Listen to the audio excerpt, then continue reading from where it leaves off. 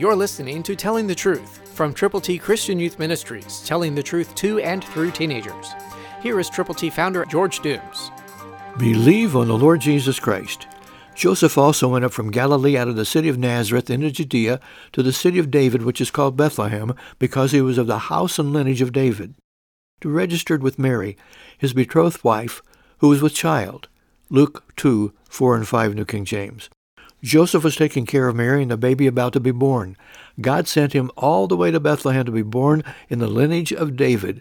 God knew what he was doing, and he provided this plan that would allow his son to be born of Mary the Virgin in the town of Bethlehem. God has a plan for you. Where are you right now? Where should you be? Where are you headed? Is Christmas real for you? Is Christmas the celebration of the birth of the Son of God, Jesus Christ, or is it something else? Just a holiday, an exchange of presents personally for people who mean a lot to you or to whom you mean a lot. I hope the greatest gift you give this year, any year, especially now, will be to Jesus. How do you do that? By providing treasure for the gospel of Jesus Christ through people who love him, and for you to know that by praying for your gift, it could multiply immensely.